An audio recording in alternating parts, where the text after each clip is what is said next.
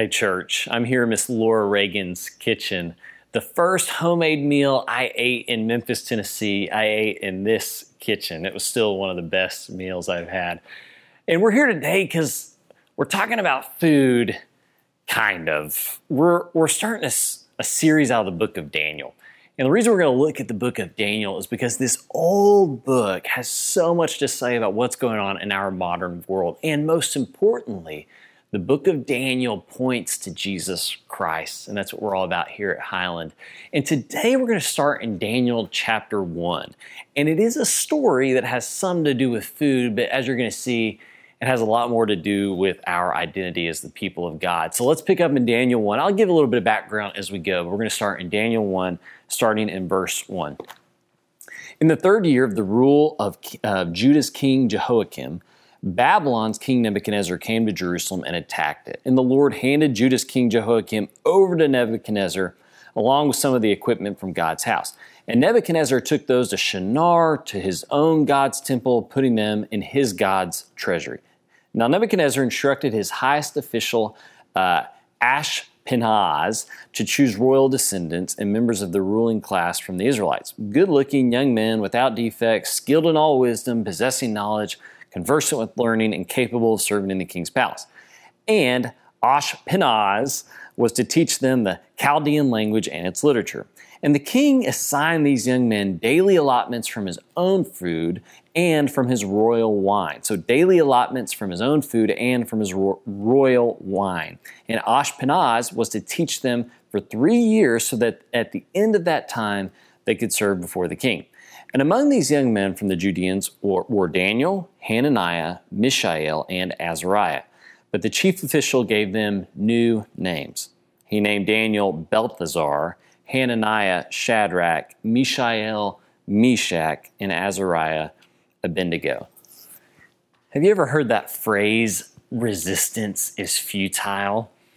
I've been spending way too much time on Google trying to figure out just where that phrase came from. And there's a couple of contenders, but that line, resistance is futile, definitely shows up in Star Trek. Now, I'm not a Trekkie, which is what I think you call people who like Star Trek. I'm not a Trekkie, but I've dabbled a little bit. And in my search for the origins of resistance is futile, I came across that line in the old Star Trek movie First Contact.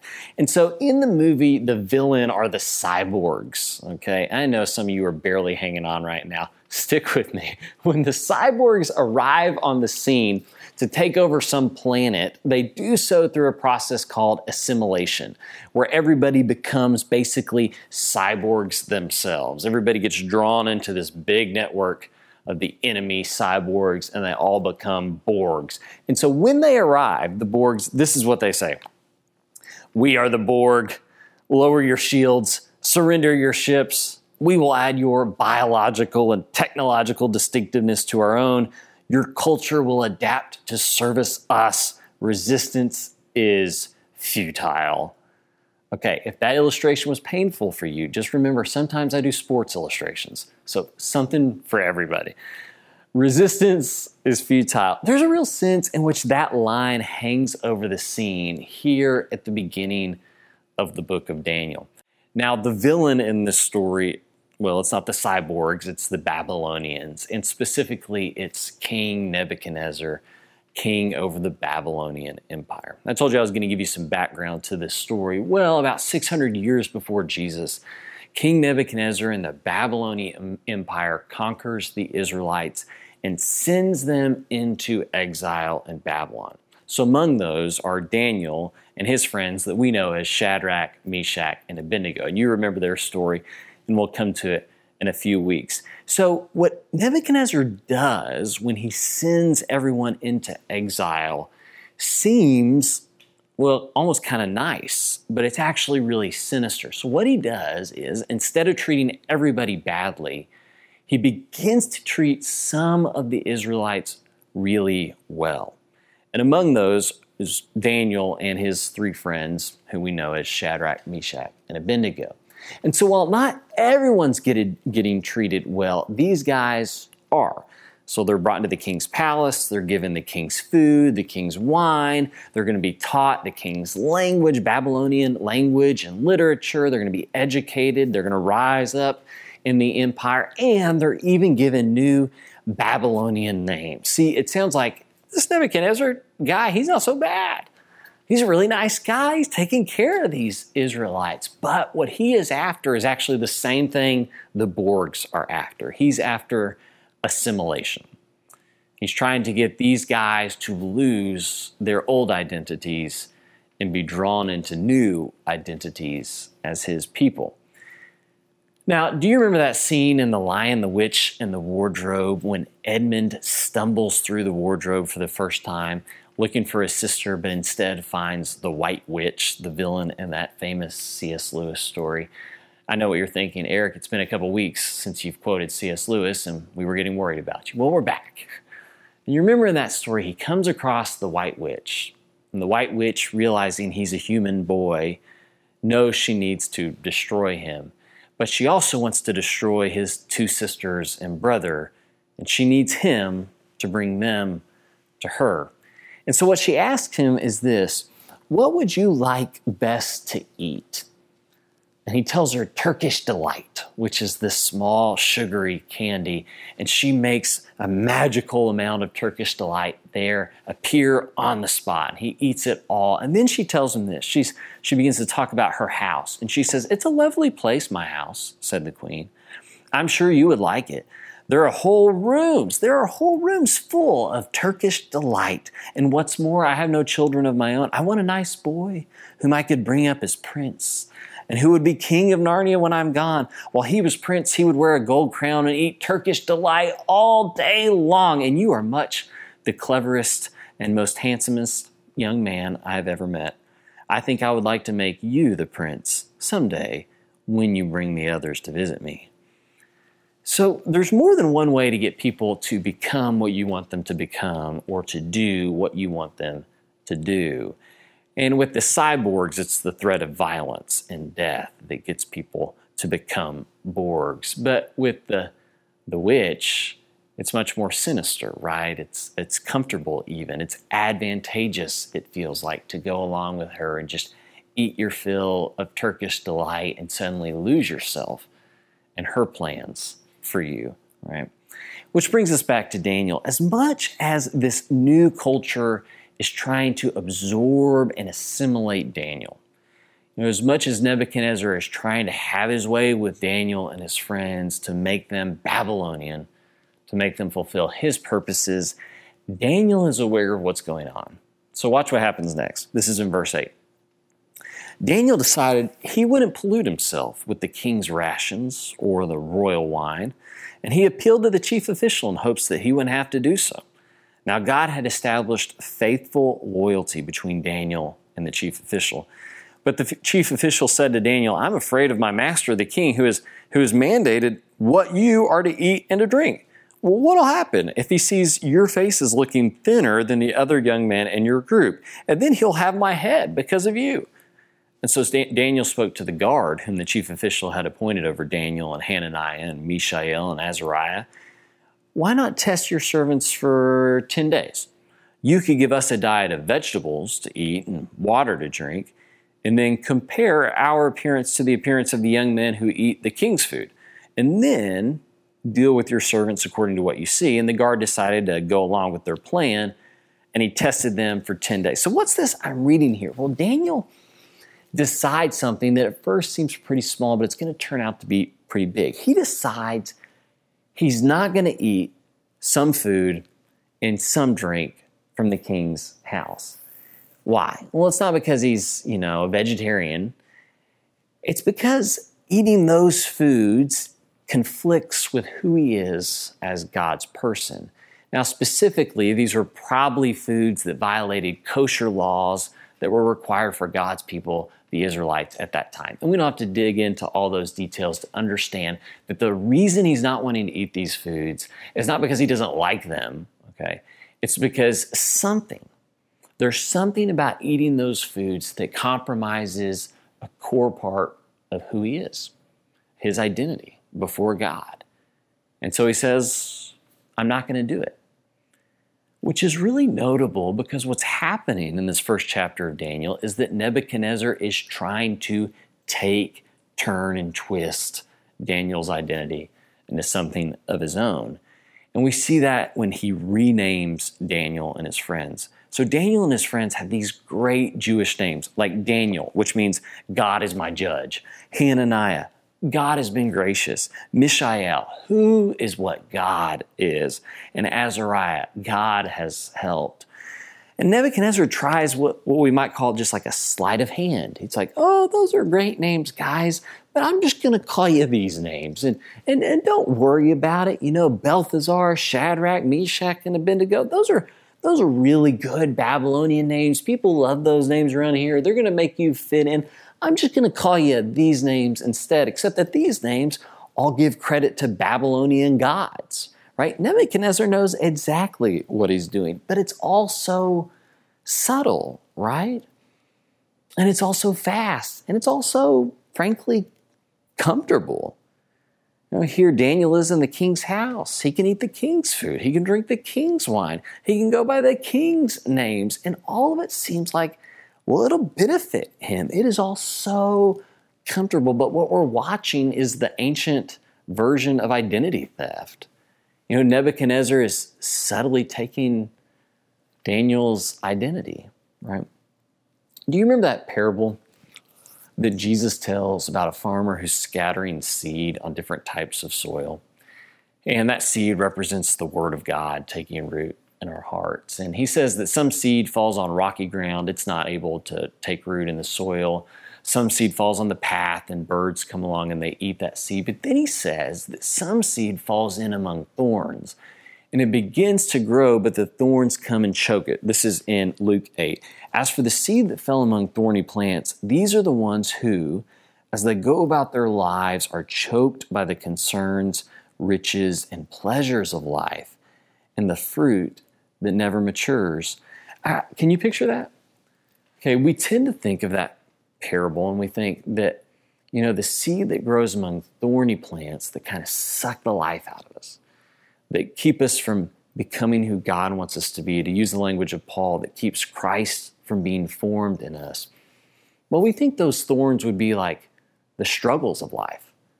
You know, if you lose somebody you love, or if you deal with a terrible sickness or recurring illness, you lose your job, like those things strike us as thorns that may cause you to lose your faith. And Jesus says the opposite. He says it's actually the comforts of life. Okay, it's the good things of life, that those comforts are often the way that the world steals our identity. Or in other words, chokes the life out of us and keeps us from becoming what God wants us to be. Now, Jesus knew this firsthand. You know, remember when the devil comes to tempt Jesus.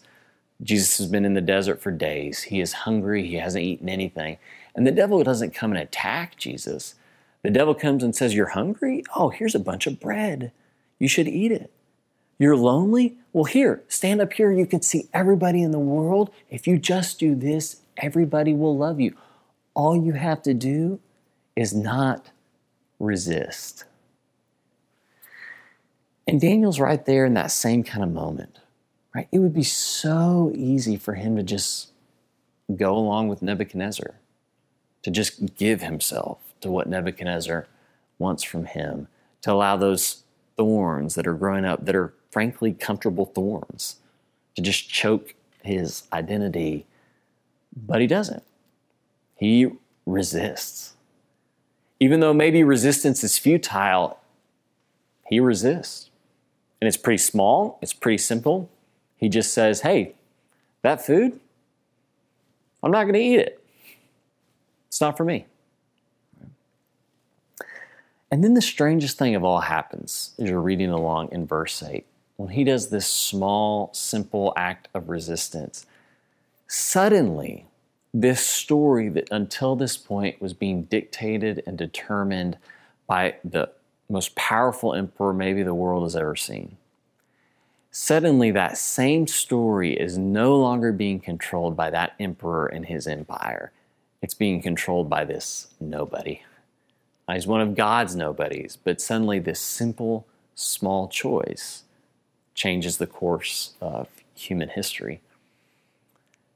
I was on a bus trip with some fellow preachers from Churches of Christ a few years ago, and we went down and we toured civil rights locations in Alabama, and we got to meet Fred Gray. Now, Fred Gray is a legend among Churches of Christ. He was the lawyer for Martin Luther King Jr. and Rosa Parks, and we sat down with him, still practicing law, and we sat down with him and he began to tell us about Miss Rosa Parks, and I had this image in my mind of her as just kind of a sweet lady. And he described her as, yes, very sweet, but he says she wasn't meek like everybody thought.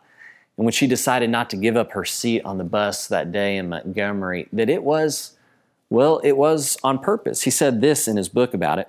He said, she was not meek, as many still believe, and she was not merely tired from a day's work, and her arrest was not exactly an accident. I love those lines. He's saying her small act of resistance, it changed the course of history, and it wasn't accidental. For her, it was a line in the sand. She couldn't give up that seat on the bus and still be who she was. It was a line in the sand she was unwilling to cross. It was resistance, even though she probably felt like resistance was futile. And there was much in this story of Daniel that Daniel couldn't change. He didn't have the power to defeat Babylon. He couldn't keep Babylon from relocating he and all his friends. He couldn't even keep them from calling him a Babylonian name. But when it came to something he could control, he said, no, I'm not going to do that. And his small bit of resistance, it changed history in many ways. The story changes with that one little act of resistance. Now you may be looking at this story and thinking to yourself, could I do that? If I was in Daniel's shoes and I was living in a strange land and I was out of my element, could I stand up for who I was in God? Could I resist when the world's trying to take my identity, trying to make me somebody I'm not? Could I do that? Well, the answer is yes. And the answer is you are living in a world that is hostile in many ways. You are living in a world that is not your home, as we read in the New Testament. And yes, you can resist when this world tries to take your identity and make it into something for itself.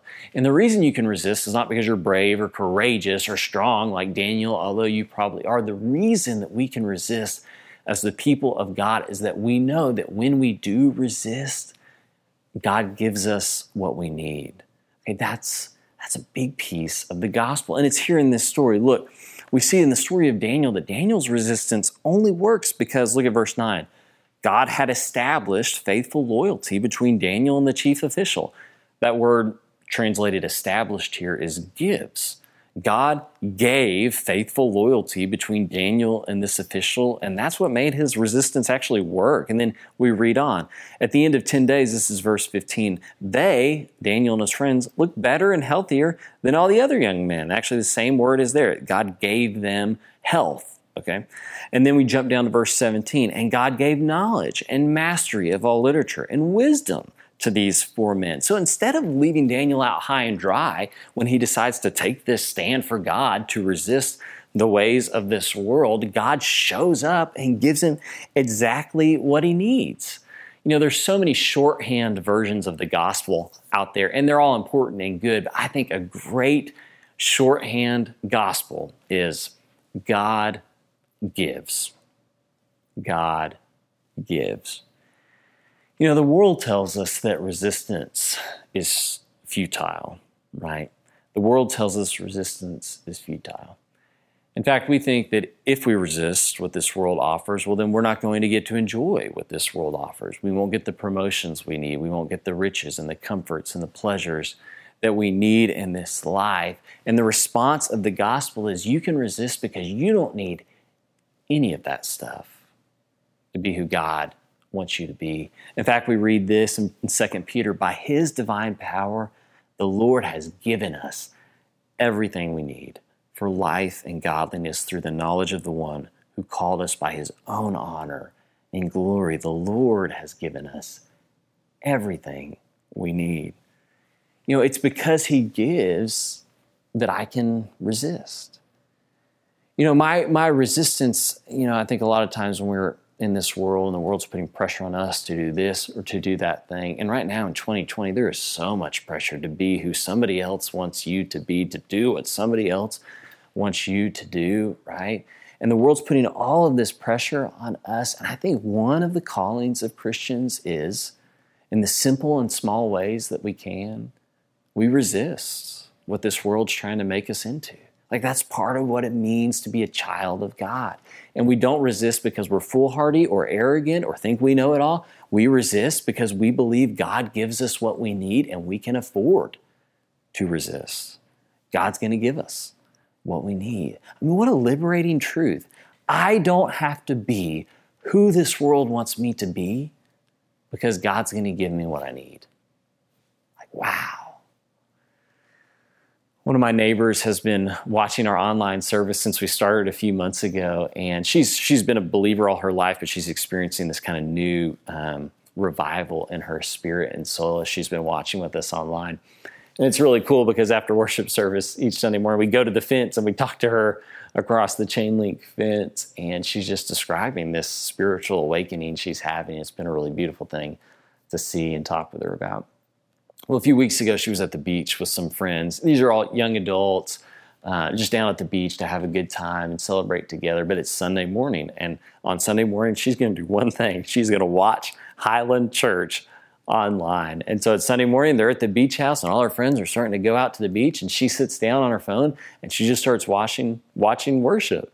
And she said that all her friends were like, what are you doing? Like, let's go out to the water. Come on, let's go out here. And she wasn't ugly.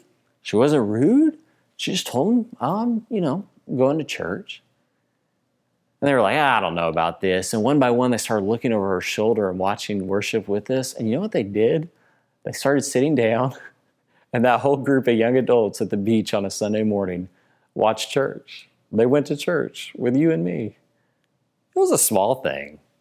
It was a simple thing. And yet it changed the story. Just a little bit of resistance.